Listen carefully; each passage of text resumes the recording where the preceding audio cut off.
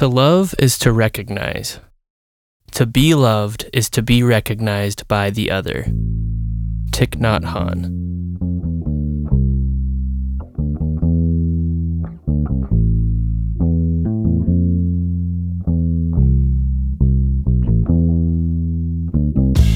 Welcome, my friends and fellow travelers, to the Imperfect Buddhist, where we get annoyed when our kitties walk all over our recording equipment when we're trying to record a very serious podcast.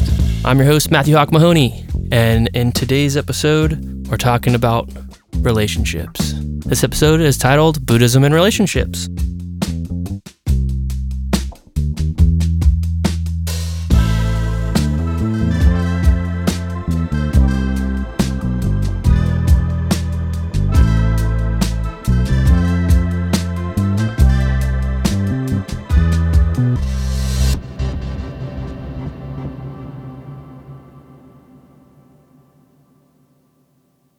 I remember I told my coworker Christy that I was Buddhist, and shortly after she said something along the lines of Buddhists don't believe in relationships. Sorry, Christy, if you're listening to this, if I completely butchered what you said, but it was pretty much that sentiment. I guess some people outside of Buddhism, or maybe even in certain sects of Buddhism, don't believe in relationships, or perhaps in the past, in the monastic days, they didn't believe in relationships. I know they definitely didn't allow them in most monasteries. There appears to be a wide spectrum of people's interpretation when you say Buddhism and relationships. You have people say that Buddhists don't believe in relationships, and then you have like a self-help book on dating written from the perspective of the Buddha.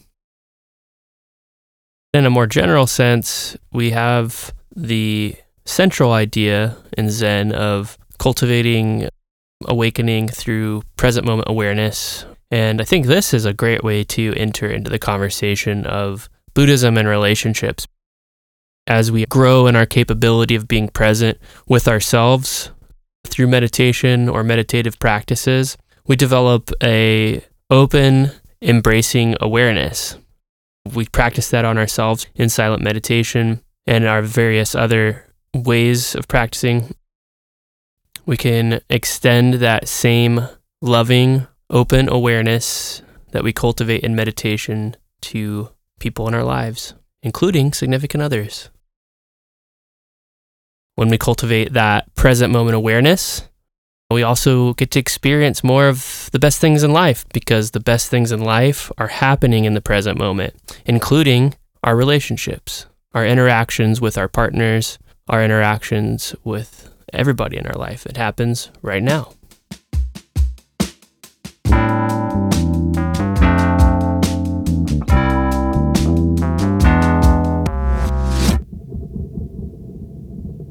A more generalist view of how things are going in the relationships department in society right now. Relationships seem a lot more complicated than they did back when our parents or grandparents dated. Why is that? I think it's pretty obvious. If you start to look at modern dating, you see some pretty obvious things that stick out as far as dating apps, social media, but then there's some other things that seem like they're maybe not as obvious. A lot of people lack communication skills or the ability to connect to others through conversation, holding a conversation. I know personally, in my early 20s when I left the house, I found it hard to hold conversations with anyone, let alone a woman I found attractive. That kind of put a damper on my romantic life, not really being able to hold a conversation with someone I felt was attractive because I didn't know how to navigate it. I didn't know how to navigate most normal conversations. The way relationships start these days is pretty different. We talked about social media and dating apps, people connecting more on a surface level. Obviously, looking at somebody, liking the way that they look, you can swipe right or left. Also connecting more surface level with what they decide to tell you about themselves in their description. So we have a veneer that we interact with in the dating world. A lot of people are very self-preoccupied, and part of that comes with our culture and social media and the self-preoccupation that our culture pushes through advertising and through media. There's a hero in almost every movie or show that you watch, and it's all about that character. And so in a way that starts to form the mind in a way that it's like you're the main character in your movie. So you start to look at your world in that way.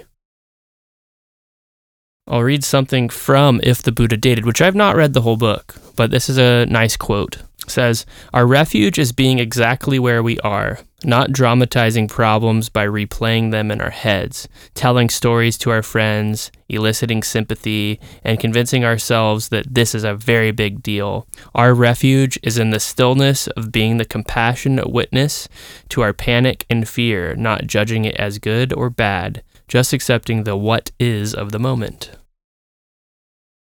This open awareness that we cultivate in meditation, usually with our own minds, thoughts, and emotions, we carry that into our relationships with our partners. We can hold them in that same open, loving awareness, recognizing our true self, which is a funny way of saying it, but our unitedness, our oneness in that relationship, and we can move towards unity. And it's a beautiful thing to be able to share that with a partner, with somebody that you can spend your life with. But we can also experience that unity outside of romantic relationships. So if you're somebody that is not particularly interested in romantic relationships or haven't had very good luck with them, you're not excluded from that experience of unity.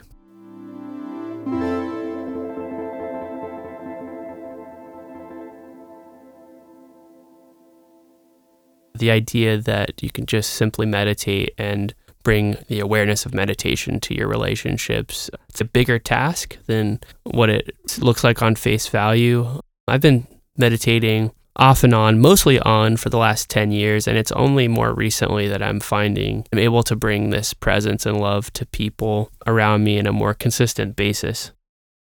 If you are somebody that is practicing and doing your daily meditation in the morning and the evening, whether it's 5, 10, 20 minutes each session, it may take a little bit of time. And I think it does start with yourself. It starts with self-love. You gotta love yourself before you can love other people. But cheesy, it is. It's very true. So it starts with loving yourself. Recording this episode has helped me reflect a little bit on where I'm at in my relationship and how some of the stuff I've learned from the Zen Temple and various self-help books has impacted my relationship. And it makes me thankful that I've had the influence of this in my life.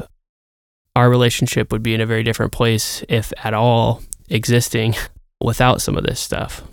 My practice moving forward, the way that I plan on approaching relationships, will be mostly the same. I'm continuing, though, to develop the perspective of other as self, trying to move closer to unity, viewing my partner's needs the same as my own. It is a moment-to-moment practice. We are perfect the way we are, but there's always room for improvement, and that this path of awareness and awakening is something that is continually walked, and it's never really completed. I would really appreciate it if you could rate and review my show in your podcast service of choice. For instance, if you're in Spotify, clicking the stars, give me a lot of stars, and maybe leaving a couple thoughts on the podcast. I really appreciate your support. It encourages me to keep going. I look forward to talking to you next time. All right, bye-bye.